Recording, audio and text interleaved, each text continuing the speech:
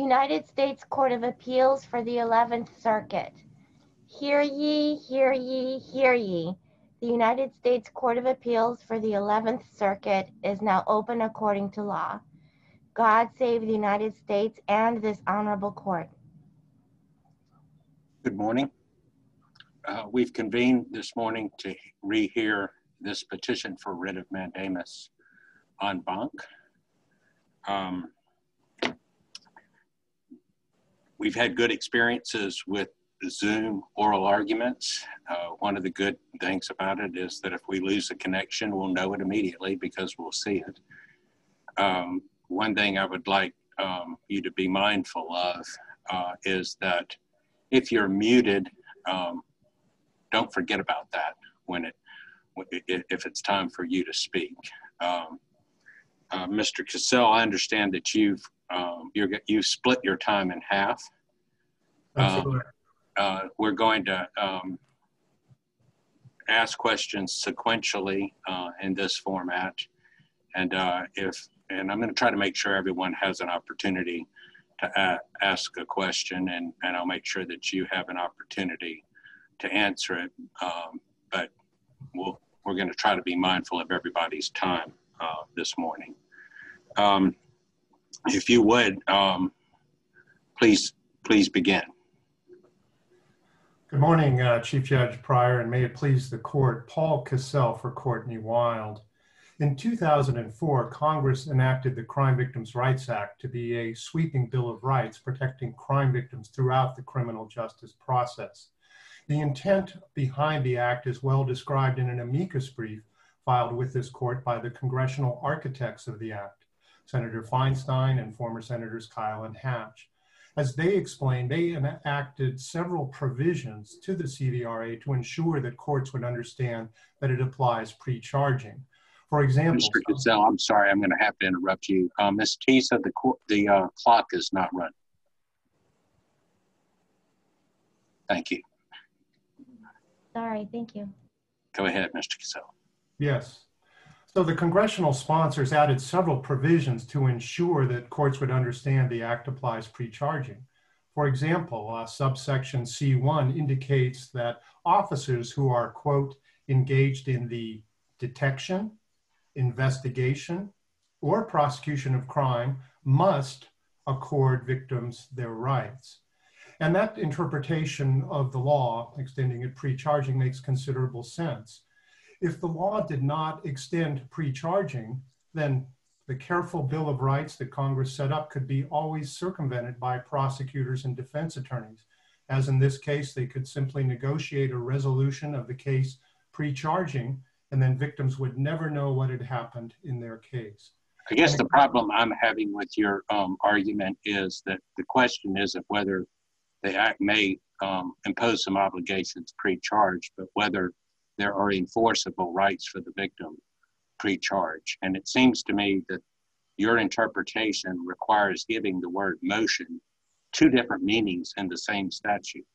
If there hasn't been a charge filed yet, it would operate as a civil pleading that commences a civil action. But if there is a pending criminal action, then the word would be given its ordinary meaning, and it would be a motion filed in that action. I've never seen an example where we interpret a word that way. Well, you'd have to interpret the word that way under this law because the circuit has previously held crime victims cannot intervene in a criminal case. And so they cannot file a motion in the case, they have to file a separate action. And well, this statute gives them the right to do that. Well, no one doubts that they can file a motion in a pending criminal action under this act. Well, what the statute says in subsection D1 is that victims can assert their rights. And then in D3, it again says they can assert their rights. It uses the term motion, as you mentioned. But remember that the term motion is used, I believe, even in the same sentence with the provision that says rights can be asserted even if no prosecution is underway. So Judge Wilson, do you have a question? Well, Mr. Cassell, I have some of the same concerns that were expressed by Judge Schoflat in his concurrence. to the majority opinion, the prior panel opinion. And I'm looking at subsection D6 of section 3771. The language reads, "Nothing in this chapter shall be construed to impair the prosecutorial discretion of the Attorney General or any officer under his discretion." Of course, not everyone who enters into a non-prosecution agreement is as unsympathetic as the subject in this case. I mean, Mr. Epstein was a pretty bad guy, but you're asking the court to apply precedent that will apply in future cases that may not be as bad as this one. But this is my question. If we accept your reading of the act, how does a U.S. attorney enter into a non-prosecution agreement with the subject or target of an investigation who is cooperating? And the cooperation requires confidentiality, without which the safety of the cooperator might be jeopardized or the investigation might be compromised. Yeah, so in that situation, it would be unreasonable for a victim to confer with the prosecutor about the details of that cooperation agreement, at least at the point in the case where there was some issue about disclosing the identity of an informant or something along those lines. That's precisely why Congress added the word reasonable in subsection A5. And you'll notice that it was the only place where Congress added that word. That's because Congress recognized that a conferral right could exist in situations where it might not be reasonable to allow a confer. So the situation that you've described would be very simply handled by saying it would be unreasonable to confer. And remember, the Fifth Circuit has been doing this now for 12 years. They process 16,000 criminal cases a year, and the issue that you've described has never arisen in the Fifth Circuit. Judge Martin. Thank you. Mr. Casals, I appreciate the work you do for victims. This case has taken a lot of turns since Ms. Weil filed it in 2008. I just need your help in kind of getting oriented to where we are now. Assume for me that she wins every legal and factual issue presented to any court from now till when this litigation ends. What does her win allow her to do? Her win allows her to assert and have her rights under the Crime Victims' Rights Act. So let's assume you remanded the district court. The district court agrees with us that the illegal non-prosecution agreements provisions giving immunity to co-conspirators needs to be rescinded. Then she has an opportunity to confer with prosecutors. That's all we're asking for. I mean, Judge Wilson is right to be mindful of issues involving prosecutorial discretion, but the only thing we're asking for in this case is a conferral with prosecutors. Ms. Wild can be very persuasive about why charges should be filed in this case, and that's the opportunity that Congress gave her in the CVRA, and that's the opportunity that she's entitled to enjoy under the Crime Victims' Rights Act. And at this point, we're talking about the co-defendants, right? Correct. Okay, thank you. Judge Pryor. Mr. Cassell, the language that I find most problematic for your interpretation is in section 3771B, entitled Rights Afforded. And I'm wondering why the language in any court proceeding, followed by rights described in subsection A, why doesn't that mean that crime victims don't have any CVRA rights until court proceedings commence? Well, that provision in B1 needs to be read in conjunction with D3. D3 says even if no prosecution is underway, victims can assert their rights, and they would do that by filing some kind of an action ancillary to a criminal proceeding. And once they have filed that action, then within that action, they file various motions. That's exactly what happened in this case. We filed a petition of asserting rights and then ultimately filed a motion for summary judgment and a motion for remedies. All of those, by the way, you'll notice in B1 would be involving a crime committed against the victim. It doesn't say involving a court proceeding or a prosecution or charges that have been filed. They all involve a crime. And that's why Congress very carefully drafted this act. If you look at good morning, Mr. Castle. I have sort of emptied my barrels on the interpretive issues in the case, as you know. I've got a practical question that picks up on Judge Wilson's question about prosecutorial discretion. Can you explain to me how a pre-charge interpretation actually works in real practice. It dawns on me that because crime victim is a defined term, meaning one who is proximately harmed as a result of a federal offense, that in a pre-charge world, the first thing that a district court has to do is to determine whether or not the person before him or her is a crime victim, and thus whether a federal offense has occurred. How can it be that it wouldn't impair prosecutorial discretion to determine in advance, literally to prejudge, whether a federal offense has occurred before a charging decision has been made and while the investigation is ongoing? Well, the way this works in the real world is that under the VRRA, the Victims' Rights and Restitution Act, a federal officer is responsible for making a determination at the earliest possible point in an investigation who the victims are. And that's why this issue has just been so rarely litigated, even in, for example, the Fifth Circuit. But it seems to me that that is quite different from a judge determining in advance that a federal offense has in fact occurred. To make that determination, won't a judge have to convene a hearing, have witnesses, introduce documentary evidence, all in advance of a charging decision? That just seems cart before the horse to me. No, that will not happen. And you need look no further than this very case. Remember, in 2006, prosecutors in this case determined that Ms. Wild, for example, was a victim of a federal crime. They even sent her a letter to that effect. Again, I take your point. Oh, sorry, go ahead. I was going to turn it to Judge Branch. Yep. Yes, Mr. Cassell, I'm not sure you had enough time to fully address the Chief's question about whether it's troubling that we would look at motion in two different contexts, and I wanted to give you that opportunity. Thank you. I think you can look, for example, at Judge Hull's persuasive dissent, which talks about the term motion and explains how there's a common sense interpretation of that word. Remember that once a victim asserts a right, they would be doing that by filing some sort of an action, as we did in this case.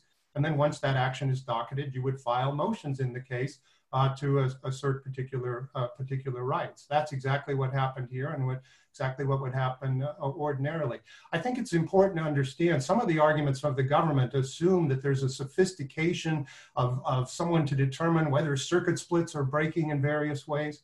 This act was designed to be interpreted by crime victims, most of whom will lack legal counsel. And that's why you have to give each of these terms a common sense interpretation rather than some hyper-technical interpretation that might work for lawyers. Keith, I don't have any questions myself, but counsel, if you would address what I think was Judge Newsom's question or where he was going of, in a case not like this one, where someone thinks they are a victim, but no letter has been sent and the government hasn't identified someone as a victim, how someone would initiate the lawsuit and how it would be determined that they were a crime victim. I think that's what Judge Newsom was driving at, and you could address that question. And I'm sorry if I'm butchering your question, Judge Newsom. No, thank you. I think I understand the question, and I think it revolves around the rights that is at issue. If there's a right to fairness, the right to fairness says that the government must treat victims with fairness. So that presupposes treating or an interaction between a government official and a victim. And that's what the court would look at. With the right to confer, it says the right to confer with an attorney for the government in the case. And as you know, we adopt the approach of Judge Hull's dissent and say, look, the right to confer exists when there has been a completion of an investigation, an attorney has been drafting charges, and negotiations are moving forward between a defense attorney and a prosecutor. In that limited situation, it's very easy to determine what kinds of charges are at issue and to make that determination. That's why these issues have not arisen in the Fifth Circuit. Judge Lagoa.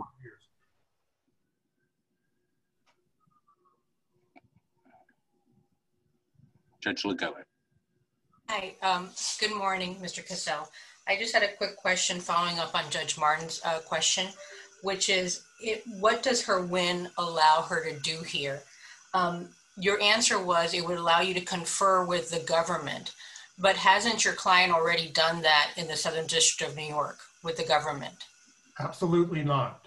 And this, by the way, is a red herring that the government keeps throwing out, which is frankly somewhat frustrating. Ms. Wild was sexually abused in the Southern District of Florida.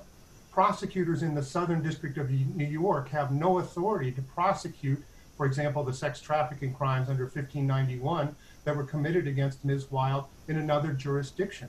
She wants to talk to prosecutors in Florida about prosecuting sex offense crimes that were committed against her in the Southern District of Florida. And she can't do that because it's the position of the U.S. Attorney's Office for the Southern But does she want to speak to them about the crimes that were done to her by Mr. Epstein? Or by unalleged co-conspirators? Alleged co-conspirators. Okay, thank you. Judge Brasher?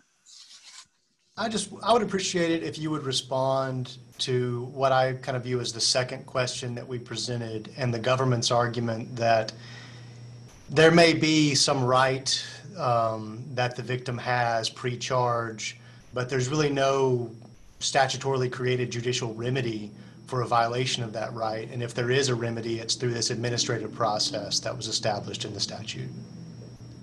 Well, the administrative process does absolutely nothing for Ms. Wild. Even the Justice Department's own website says that. That's why Congress very carefully set up an enforcement mechanism in subsection D.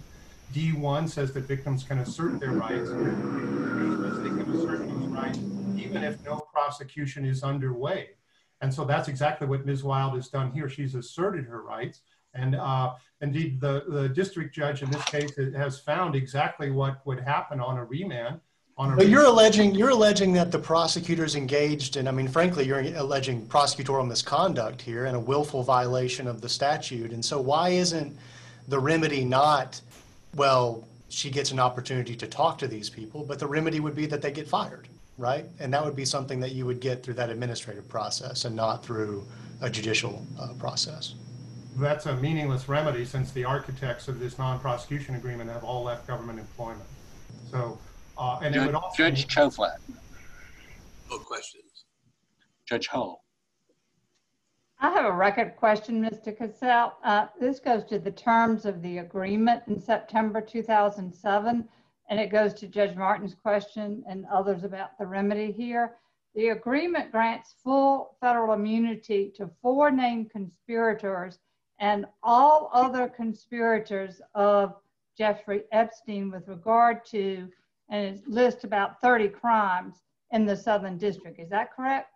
That is absolutely correct. And one of the requests was that those co-conspirators never cooperated, never talked to the government, never did anything, but yet they were granted full immunity for all of their crimes. Is that correct? That's absolutely correct. And Ms. Wild never had a chance to describe what those co-conspirators had done to her. And in fact, the government can still do that after they talk to Ms. Wild, as in any of these cases. They can make whatever decision to indict, not indict, whatever they want to do. That's absolutely correct. We are just asking for enforcement of her rights, not any. Thank you. Okay. Mr. Cassell, you've saved 15 minutes for rebuttal. We're going to hear from Ms. Steinberg. May it please the court. My name is Jill Steinberg, and I represent the United States. Even if the law did not require it, the United States Attorney's Office in Florida should have communicated to Ms. Wild in a transparent and straightforward way. Although we are sympathetic to Ms. Wild and apologize to her for what happened, her legal arguments are incorrect. The CVRA's text, structure, and purpose within a comprehensive legislative scheme to safeguard victims' rights show that the CVRA does not attach until the government has filed charges against a defendant. And even if certain CVRA rights did apply pre-charge, the statute does not authorize a district court to do what she asked for here. The panel majority and concurring opinions recognize several dangers of the petitioner's interpretation of the CVRA to pre-charge investigative activities. That danger is even greater if victims are allowed to bring lawsuits against prosecutors and seek discovery while a case is under investigation. This would interfere with prosecutorial discretion and harm efforts by law enforcement to bring charges and obtain convictions against individuals such as Mr. Epstein. Judge Hull, do you have any questions of the government? Oh, all right, you're going to start with me. Yeah, I said we would go in reverse. All right, thank you, Chief. Ms. Steinberg, I have a record question for you, and I just want to make sure I understand. First of all, at oral argument, the government conceded that all of these co-conspirators never talked to the government. They never did anything at all to obtain this immunity agreement. That was conceded at oral argument. Do you remember that? I don't remember talking about whether the co-conspirators cooperated or not. I don't myself have knowledge of what. Yeah, I have a footnote in my dissent about that, and you don't dispute that. We don't dispute any of the underlying facts here. There's no material fact at issue before this court. There was no conferral with Ms. Wild about the non-prosecution agreement in any respect, whether it had to do with Mr. Epstein or any of his. And also, I want to make it clear, the negotiations with Mr. Epstein's various defense counsel took literally months. There were months of negotiations, and the victims during that time were not spoken to at all. We're not talking about them getting documents or doing anything. The law just provides you agreed that they have a right to confer, right? A reasonable right to confer. We agree that the facts are what they are. I'm talking about that there would be no request for documents doing the right to confer. It's just a reasonable right to confer. They got a right to speak to the prosecutor to know what's going on. That's all. Is that correct? The statute provides them with a right to confer. The request for documents has arisen because Ms. Wild has been authorized, at least now at this point, to pursue a civil cause of action against the government. The request for documents was part of the remedy for the violation of the right to confer. But if you interpret the statute as written, it only provides her a right to confer that the government is obligated to do. Is that correct? I know you agree. I respectfully disagree with the document part of it. Whether it's pre-charge or post-charge, she still has a right to confer, right? I respectfully disagree with the part with respect to the documents. The documents were produced in connection with the liability portion of the case. There has been no remedy that has been determined yet. Judge Koflat? No question. Okay, Judge Brasher. Have you or anybody else from the government talked to representatives of Ms. Wild about this case or about this non-prosecution agreement? Yes, we have had. So you have conferred with representatives of Ms. Wild about this case? We have been talking to Mr. Cassell and Mr. Edwards since the genesis of this case, and we've made efforts to confer with them. There have been other members of the Justice Department who have also had discussions with them about various aspects of the case.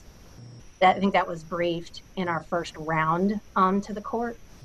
And so there have been a number of discussions with counsel about the case by various members of the Justice Department. Let me ask you a question about, so this wasn't highlighted in your brief to us as an en banc court, but it was mentioned and discussed in the panel opinion. That's the Office of Legal Counsel's memo about interpreting this statute, and also your regulations, the Department of Justice regulations about interpreting the statute. If we were to determine that this was an ambiguous statute, would we have to defer to the Office of Legal Counsel's memo or to the regulations that the Department of Justice has passed pursuant to notice and comment? I don't know that the OLC document is something that would be relevant to that particular question. I think the OLC document is indicative of the fact that even post-Dean, the Justice Department viewed the statute as applying after a charging document exists and a court proceeding is underway. I think the statute does allow a victim to avail herself of the administrative remedies through the department, and that's the option that the CBRA gives her if this court were to determine that it applied pre-charge. And even if it was simply post-charge, then that is also her remedy if she can't avail herself of the other remedies that are provided specifically in the statute. Judge Lagoa.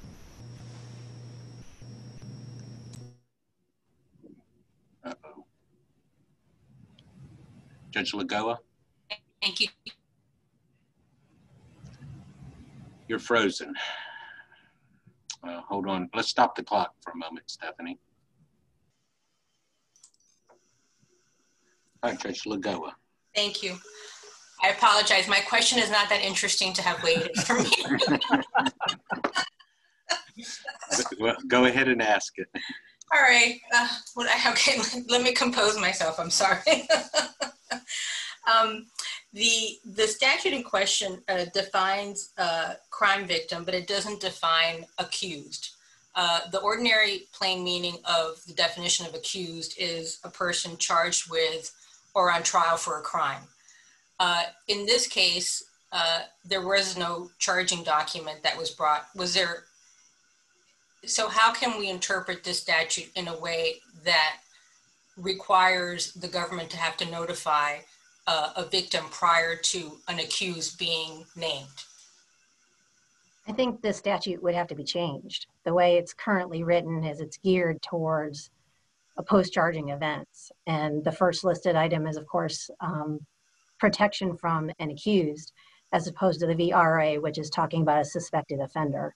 So when you look at the entirety of the legislation that sort of covers the gambit of victims' rights, you see the contrast between the VRA, which is talking about the whole course of events from investigation to conviction to sentence, versus the CVRA, which is talking about the time that a person is charged through the conclusion of the case. And so when you look at those two things together, I think you kind of see clearly why it is that the CVRA sort of fits into that picture at that time. Judge Luck? Counsel, why isn't the motion remedy a private remedy? And I'm specifically referring to the second question that the en banc court asked. So I know that in your brief, you talk about the administrative remedy as being an alternative remedy, but here, the statute under D3 or D2 specifically authorizes this motion for relief. And whether it's in the course of an ongoing proceeding, whether it's a separate proceeding itself, is that not a private remedy that's specifically authorized by the statute? Well, I think the statute contemplates is that the victim is going to make a motion in an ongoing criminal case to avail ourselves of the remedies that are listed in 5. Let's assume that's true. Let's assume that's right, that it can only be in an ongoing proceeding. Is that not still a private remedy, whether it's in an ongoing proceeding or something else? Is that not a mechanism for a private person to assert rights that are granted to them by the statute? And again, assume for the moment that the statute applies pre-charge. Right, yeah, no, that's true. I mean, she is not a party to the criminal action. But the CVRA authorizes a victim in these limited circumstances to assert a motion in an ongoing criminal case for the remedies that are outlined in the statute, but nothing more.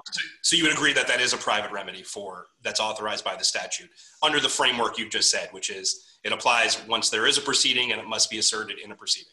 Correct. Judge Branch. Yes, Ms. Steinberg. In 2006 and 2007, the U.S. Attorney's Office sent letters to the victims in this case, notifying them that they have rights under the CVRA. And those letters listed all of the rights that appear in 3771A. And in September of 2007, Mr. Epstein signed the non-prosecution agreement. In November of 2007, the U.S. Attorney's Office corresponded with Mr. Epstein's lawyers, telling his lawyers that the United States has a statutory obligation to notify the victims of the anticipated upcoming events and their rights associated with the agreement. Again, in November of 2007, the U.S. Attorney's Office sent a draft victim notification letter to Mr. Epstein's lawyers for their review. This letter purported to notify these victims of the plea deal. In December of 2007, the U.S. Attorney's Office once again wrote to Mr. Epstein's lawyers explaining the victim's rights under the CVRA. And in 2008, January of 2008, the U.S. Attorney's Office wrote to the victims explaining their rights under the CVRA and asked for their patience as this case was under investigation. Now you say that now the government says that these victims have no CVRA rights. What changed? I think what changed is really the, I guess, clarity of the issue. Looking at the record, we do not dispute that those facts are correct. We don't dispute any material issue that's before this court. I think if you look at the record, what the AUSA explained is that she wanted to give as broad protection to the victims as possible. And unfortunately, in doing so, I think people might have felt misled. People like Ms. Wild might have felt misled. But in terms of what the strict requirements are of the CVRA, that never changed. And so I think it's sort of a learning lesson for people in my position to be careful about what it is that we say and distinguish between policy and what we want to do as good human beings and what it is that the law requires. So there is clarity throughout that process. But the Southern... Judge Newsom. Ms. Steinberg, I want to ask you a question about your new subject matter jurisdiction argument. Isn't Mr. Castle pretty clearly... Is it Cassell? I'm so sorry. Is it Cassell? Yes. My mistake.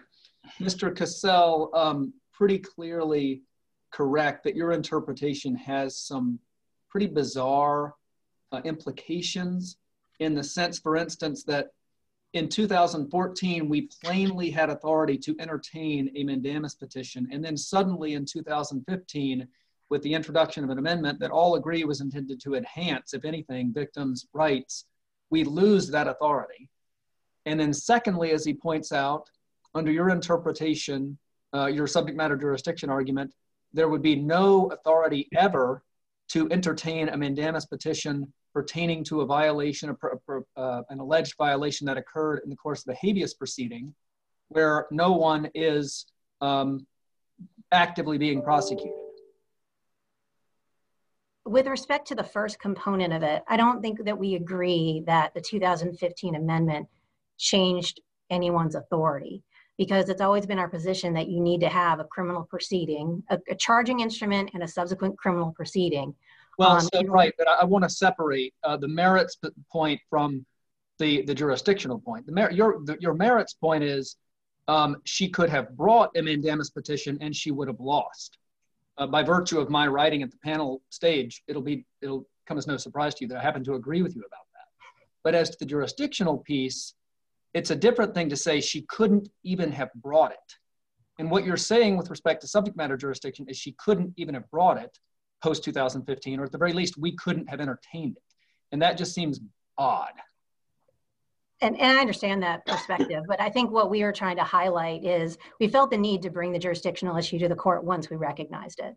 But it was almost just as important that it continued to support the proposition that we've advocated for from the beginning, is that the statute is really focused on events that happen post-charging. And it's true that the jurisdictional provision isn't entirely logical, nor do I think is Mr. Cassell's retort. But I think what it all goes to is sort of that underlying proposition, which is that the CVRA is pointed towards post-charging events. Judge Jill Pryor. How do you square the government's position that there's only an enforceable remedy when proceedings are underway with the remedies referred to in D5, referring to reopening the plea or sentence?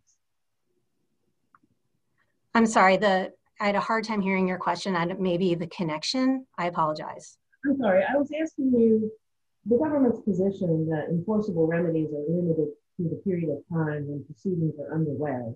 How do you square that with the remedies referred to in D5, the motion to reopen a plea or sentence?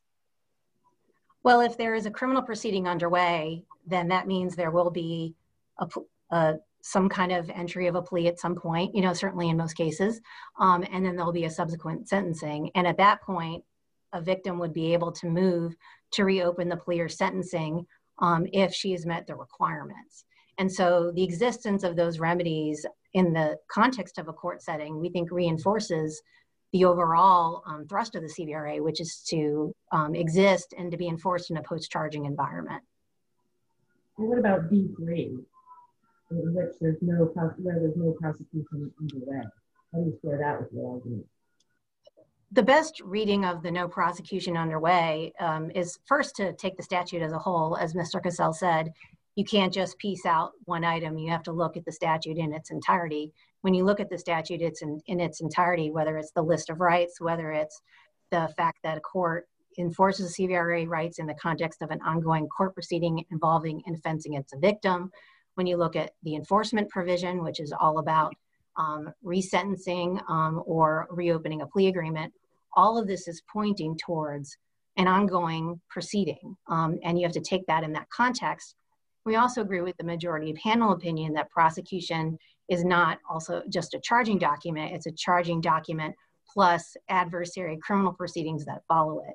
And that's what sort of distinguishes that particular phrase from the phrase that immediately precedes it, which is assuming that a prosecution is underway. And so we think that's the best reading of that provision. Judge Martin? Thank you.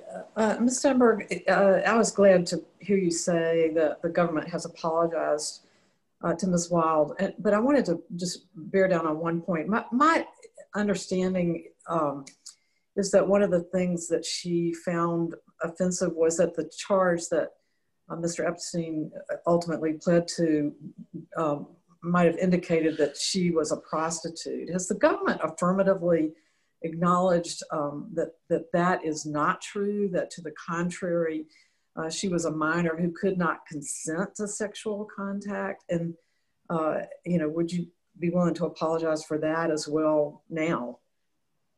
Well, I could not agree with you more.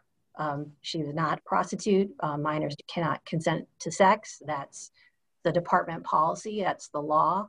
And the only reason why it is that he entered a plea to that charge is because that was a charge under state law. It's not a charge under federal law. Can I just follow up real quickly? You mentioned, what we want to do as good human beings. And I know you have a victim witness employee in your office. I mean, what would stop you right this minute from going to Mr. Cassell and saying, what further consultation do you want with regard to the co-defendants? I mean, why can't you do that? That's happened. But it's his position that with the agreement in place, the NPA in place, that the conferral is meaningless. And whether I agree or don't agree, it's not up to me to decide, but that's the position that he has taken. And so the conferral hasn't really gone anywhere from their perspective. Judge Wilson? Well, if there has been conferral, why do we still have a case for controversy if that's the remedy that the victims seek in this case? We agree with that. The district judge said they have rights under the Crime Victims Restitution Act. I think it's subsection A5, but then determined that the case is moot because Mr. Epstein committed suicide. So if there has been conferral, why do we still have a case of controversy? Well, we agree with that. And that was the first argument that we raised in the initial set of briefs, is the fact that in the course of this case, the case that arises out of the Southern District of Florida that the Northern District took over, we have made a number of efforts to confer. And as I indicated, the conferral was deemed meaningless by the petitioner and her counsel because the NPA was still in place. And so they insisted that they needed the remedy of rescission and basically were not going to engage on the conferral. And so that's the position that they've taken. And there's really not much else that we could do. And then with respect to the New York case, of course, Mr. Epstein was charged there. He was charged with a conspiracy and substantive sex trafficking for events that happened during this same period of time in New York and Florida. And no one has really denied the fact that New York has done absolutely everything to comply with the CVRA. And Mr. Cassell said what they did was a model for CVRA compliance. And so that was our argument below. I don't know that it held a lot of sway for the panel, but we certainly thought it had merit, which is why we raised it. With regard to the remedy of rescission, if it's available, it's clear that the non-prosecution agreement was never presented. It was never presented to the court to begin with. It's not a plea agreement or a deferred agreement. It's a non-prosecution agreement, which doesn't require judicial intervention. Is my understanding about that correct? Yes, it is. Okay.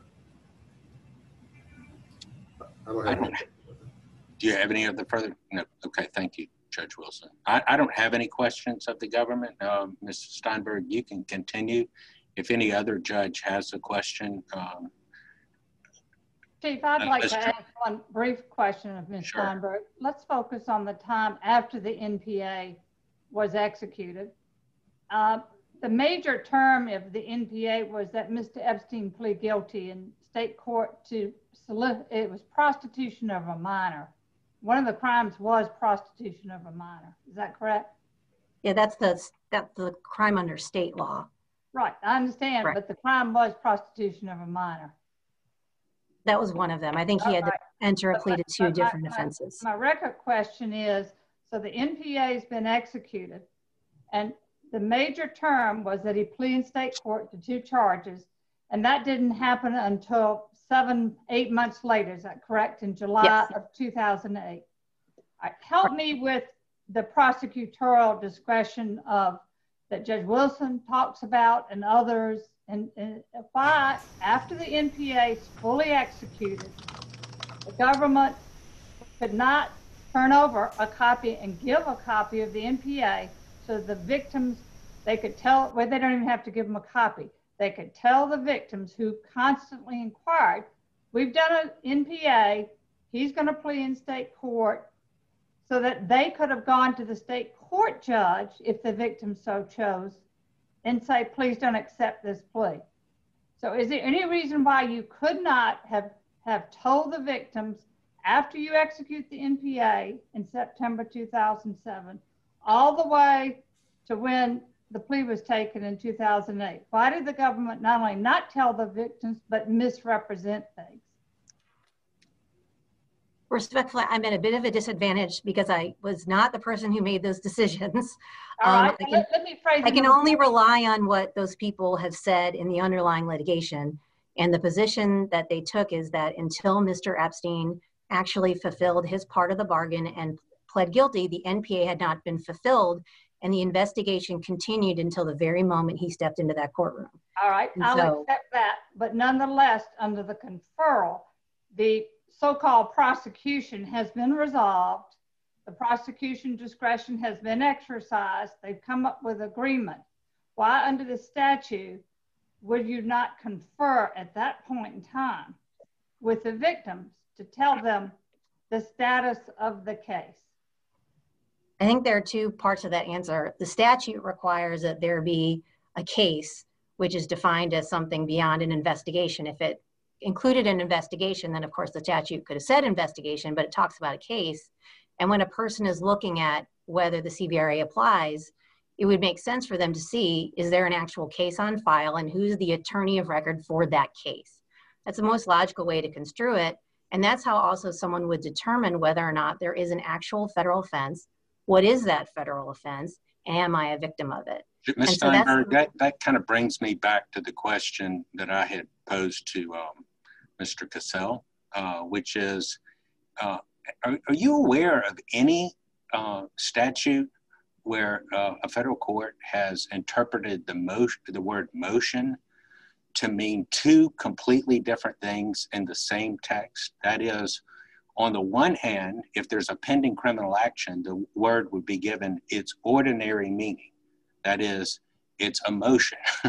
And, if there isn't a pending criminal action, then as I understand the other argument, the argument against your position is the word motion would take on a completely new meaning and would operate as a pleading that commences a civil action, where I guess the federal rules of civil procedure would apply, and the defendant, who would be a party to the criminal action, would not be a party to this action, but nevertheless the court could be entertaining a determination about whether an offense has occurred and whether this person is actually a crime victim. Is there any instance where, contrary to the presumption of consistent usage, we give that same word 2 completely different meanings depending on the facts? I'm certainly not aware of any instance in which that would happen. And I think it's necessarily the case that if someone were to initiate a separate action by any name, whatever, if it's a motion or petition, give it whatever name, one would choose for it, the court necessarily has to conduct an adversarial proceeding to determine if the elements of the CVRA are met. And that means determining whether there is a federal offense. Once you determine what a federal offense is, figuring out who the victims are, that means taking affidavits or declarations from prosecutors, from agents, deposing them, producing discovery. And that is exactly what has happened here. 12 years later, we still haven't resolved this. And so this is Exhibit A as to what it is that could happen. Let me ask you a question to follow up on one of Judge Branch's questions about the change in position in this case. It's my understanding that the Office of Legal Counsel issued its memo interpreting this statute and saying that it doesn't apply pre-charge in 2010. Is that right? Yes. And so that was after the line attorney sent these letters. Yes. And so if we were to care, I mean, just explain the way the Department of Justice works, if we were to look at what the Department of Justice thought on this, which one should we look at? Should we look at the one that the line attorney, what they said, or should we look at what the Office of Legal Counsel said in its opinion? Well, just again, just sort of to reflect what it is that might have been on the minds of the lawyers in Florida, they did send those letters indicating, you know, that the victims had those rights. When Ms. Wild filed her petition, the first thing that office argued was that the CVRA did not attach pre-charge. And so that office always took the legal position that the very same position that we're taking today and the same position that OLC took in December of 2010. I think what went wrong is, in an effort to provide the most broad range of rights and to be as inclusive as possible, again, in the sense of, you know, just trying good policy or as a good human being to do the best that they could for the victims, they erred in making a representation that was technically not true. Well, and the lawyer who sent that letter, she thought they were going to prosecute Epstein, right? I mean, that was her assumption, that he was going to be prosecuted. Yeah, there's a lot of things that are really peculiar about this case, undoubtedly. And can I follow up on Judge Brasher's question? I'm looking at the OLC memo now, and it refers in the second paragraph to an earlier preliminary determination in 2005. It says, see email to Rachel Brand from Luke Sabota. Preliminarily concluding, just as the final conclusion sort of came down in 2010, that the act does not apply pre-charge. So it seems to me that there was a bracketing. In 2005, there was a preliminary determination that the act does not apply pre-charge. Then you have these victim notification letters from line lawyers. And then you have in 2010 a more formal resolution of the issue by OLC. Is that chronology correct? That's I've read it as well. I haven't seen that email that's being referenced, but it is certainly my understanding that the legal position of the department has always been the same.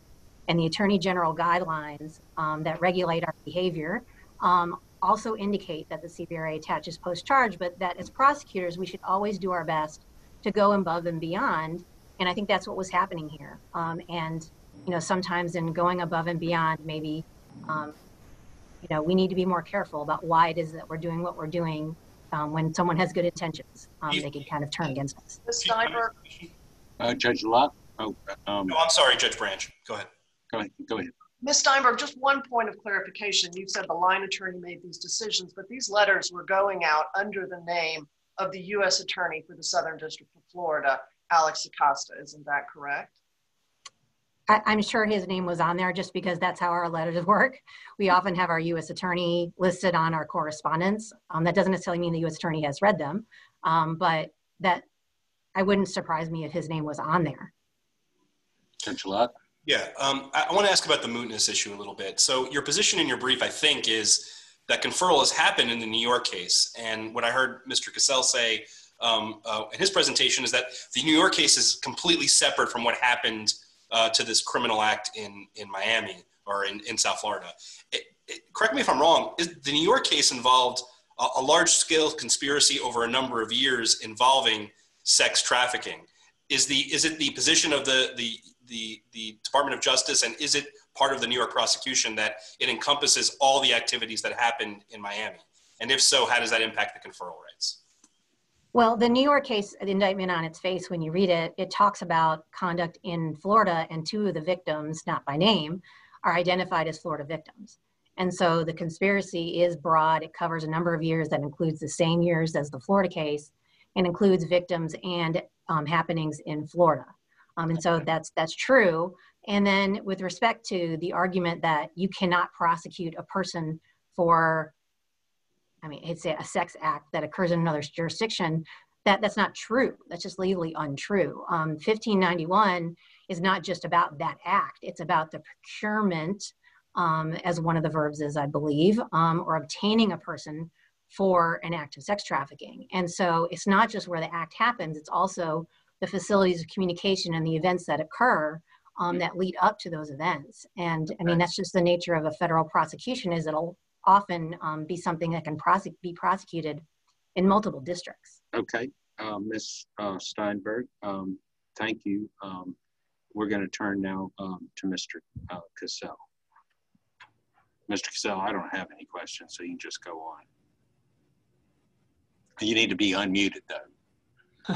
Remember the warning I gave you. Thank you very much. Yes. Let me, if I could just respond to your point about using the word motion in two different senses in the same statute. Take a look, if I could direct your Honor's attention to D3.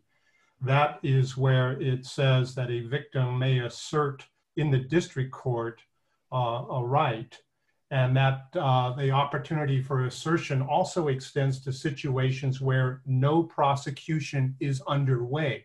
Yeah, but the government has explained how that can be read in a very plausible way that gives the word motion its ordinary meaning. Well, it cannot, and with all due respect, their answer doesn't work for situations where no prosecution is underway. The second sentence in D3 says a victim can assert a right when no prosecution is underway. By definition, that will require— That doesn't mean that a charge hasn't been filed. It means that, well, the no prosecution underway, the ordinary meaning of that term would be no prosecution's underway. There is no prosecution that is a court case prosecuting someone in which the victim could file an action. And so the term motion must, by definition, operate in a way that allows a victim, when no prosecution is underway, to assert her rights. Judge Wilson? So, Mr. Castle, if I understand your argument, you interpret the Crime Victims Restitution Act to permit a crime victim to sue the United States Attorney for violation of subsection A5 or A8 while the case is still being investigated. Is that your argument? Not to sue the U.S. Attorney, but in the words of section D3, to assert their rights to, for example, confer or to be treated with fairness. How do you get into federal court without bringing a lawsuit against the United States Attorney? Well, you file, as we did in this case, we never filed a lawsuit against Alex Acosta. We filed a petition to enforce Ms. Wild's rights. And the government never argued that that was somehow a defective procedural vehicle for asserting rights. In fact, I think we heard Ms. Steinberg this morning say that the Crime Victims' Rights Act presupposes that there will be enforcement actions that victims necessarily have to bring. The best way to conceptualize those actions is they are ancillary to other criminal events, and they're docketed for administrative convenience as a separate action. That would mean that a district judge could order the U.S. Attorney to not enter into a non-prosecution agreement with the subject or target of an investigation unless the victims are notified and have an opportunity to weigh in? I would phrase it just slightly differently. The government has to confer with victims when the case is matured to a point that the A5 right to conferral attaches. Yeah, but my question is, if we accept your argument, that means a district judge can order the United States Attorney not to enter into a non-prosecution agreement with the subject or target of investigation until all victims have been notified and have an opportunity to weigh in. Is that right? Only if first that is reasonable to do. Secondly, the case is matured to the point where there is an attorney who's been identified as the attorney for the government in the case. And we submit that also that there would be additional requirements implicit in that language, such as the completion of an investigation, drafting of charges, and negotiations with the— And if the United States Attorney violates that order, can the United States Attorney be held in contempt of court? Well, that's never happened in 16 years of the CVRA, because I'm sure Ms. Steinberg could confirm, or others, that— Could that happen if the U.S. Attorney decides that it would impair the safety of cooperators or jeopardize the investigation to notify crime victims of the possible negotiation of a non-prosecution agreement. If the attorney for the United States decides that he could not do that, the judge could hold him in contempt of court? Well, that sounds like a situation where the act wouldn't give a right to conferral, because it would be unreasonable to give a right to conferral in that setting. Let me just say that the CVRA has been on the books for 16 years, and there's never even been an action to hold a U.S. attorney in contempt, let alone a situation where judges had to hold someone in contempt. The government. Do you have yes, Mr. Cassell, I just wanted to give you a chance to respond to the government's, what I understand stood them to be saying. We've already given Ms. Wild all the rights that she's asking the court to enforce in terms of the right to confer on the co-defendants. Well, there's no record on that, so I would submit if the court's going to base its determination on that, we at least be given an opportunity to brief that. There's never been conferral in a meaningful way. She wants to go to the prosecutors in Florida and say, prosecute the men and women who abused me. And the U.S. attorney's position is we can't, because we've signed a non-prosecution agreement.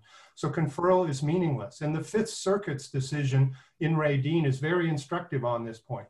They say that the right to confer has to be meaningful. That is, it has to have the potential to shape the resolution of the case. Otherwise, the prosecutors would just wrap up the case and then confer afterwards.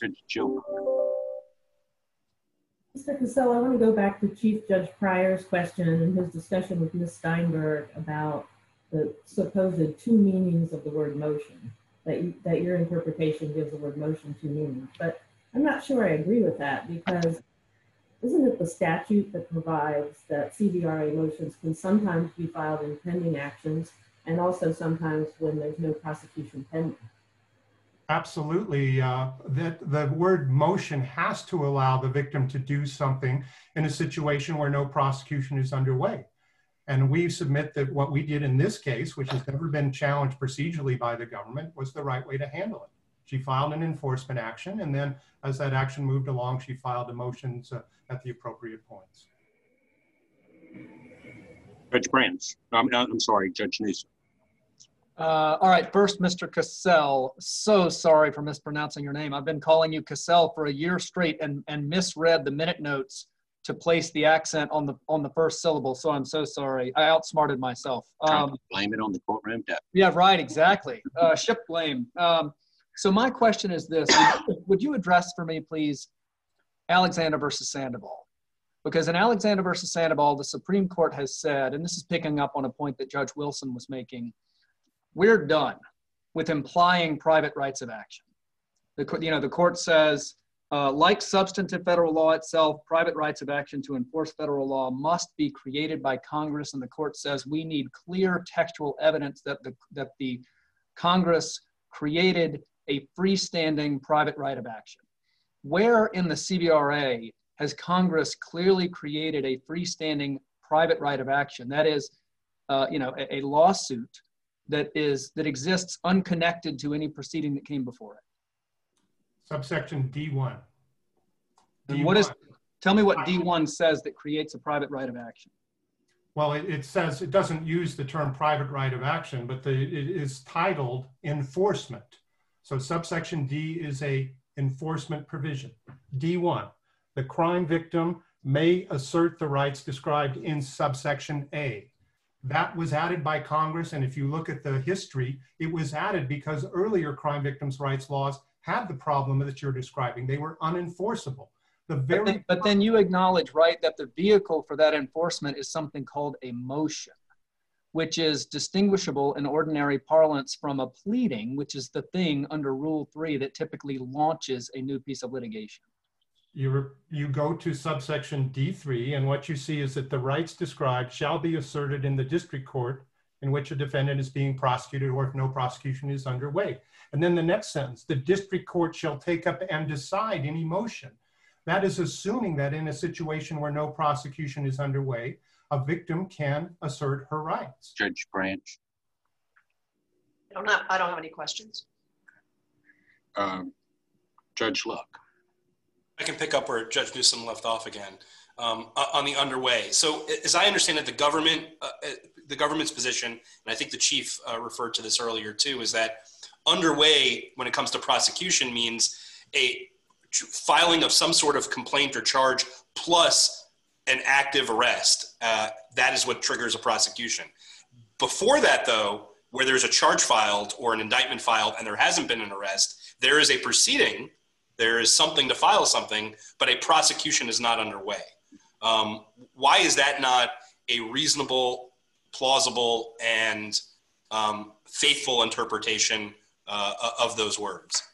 Well, first of all, it reads out of the statute the words in C1 that says the act applies to federal agents involved in the investigation of a crime. Well, so, but here's, and I apologize for interrupting, counsel, but this is where I think Judge Newsom's question was coming out, which is, let's say I agree with you completely that the rights apply beforehand. That is a separate and distinct question from Sandoval of whether a private right of action has been created.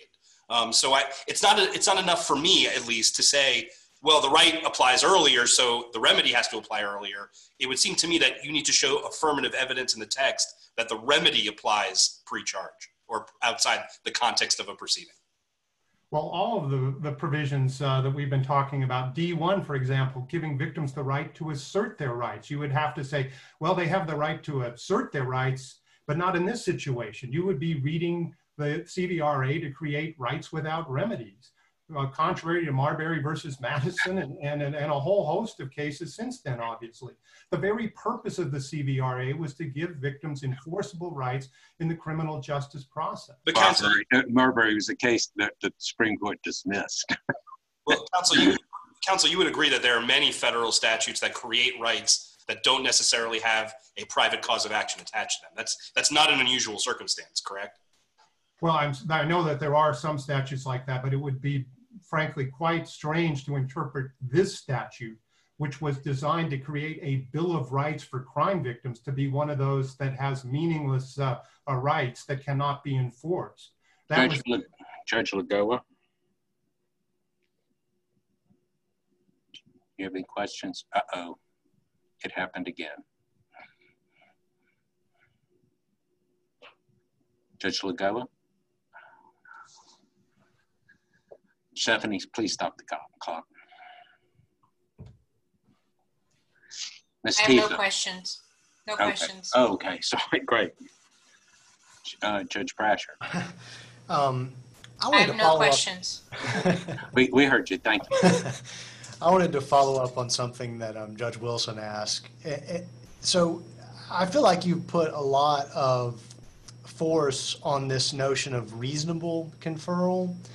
And how would that really work if, as you say, this motion could be filed outside of a prosecution, the rules of civil procedure apply to it, and then the reason that the U.S. Attorney's Office would give for not conferring is that we have this secret deal where this guy's going to be a cooperating witness for us in this other case? Wouldn't the U.S. Attorney's Office explanation and response undermine the point of not conferring? And then and I guess that's one question. And the second question is, wouldn't the fact that you argue that there would be discovery, wouldn't that also undermine the discretion to have that kind of agreement? Let me take your second question first. I believe this is the only case in the 16-year history of the CVRA where discovery has been necessary.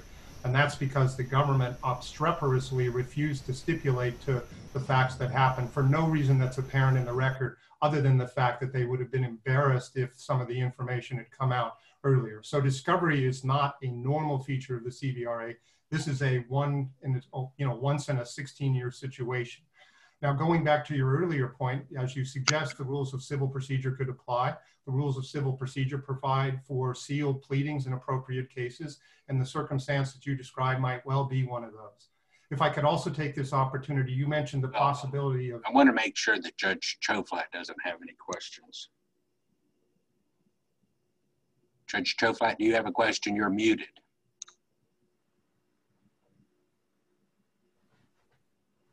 You're still muted.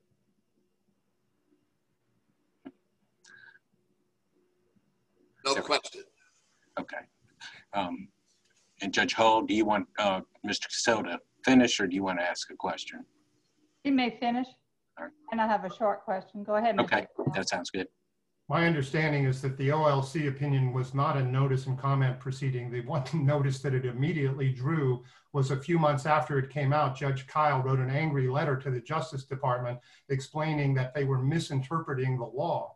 And I assume those kind of comments would have been provided earlier on if the OLC opinion had been circulated for comment, other than just being what seems to be, frankly, a litigation-driven document designed to help it win this case and avoid answering embarrassing questions about why this non-prosecution agreement was signed. My question is about the enforcement mechanism or private right action, however you want to phrase it. I think enforcement mechanism perhaps works here. But the comment about if no prosecution is underway, doesn't that have to be read with the very next phrase? If no prosecution is underway in the district court in the district in which the crime occurred. So that suggests that it can apply pre-charge. Can you address that? I think you're absolutely right. And if I could just take the opportunity to direct your attention to the next sentence. If the district court denies the relief sought, let me underscore that again, relief sought. Congress has said that victims can seek relief. Now, if that isn't a private cause of action or whatever, I think you're right. Enforcement action is probably a better way of putting it. But Congress, I think, would be startled to hear people discussing this morning that victims would not be able to obtain, quote, relief, close quote, in situations where their rights were not being respected. Okay, Mr. Cassell, we have your argument. We appreciate you presenting it this morning, both sides. It's well argued. We are adjourned.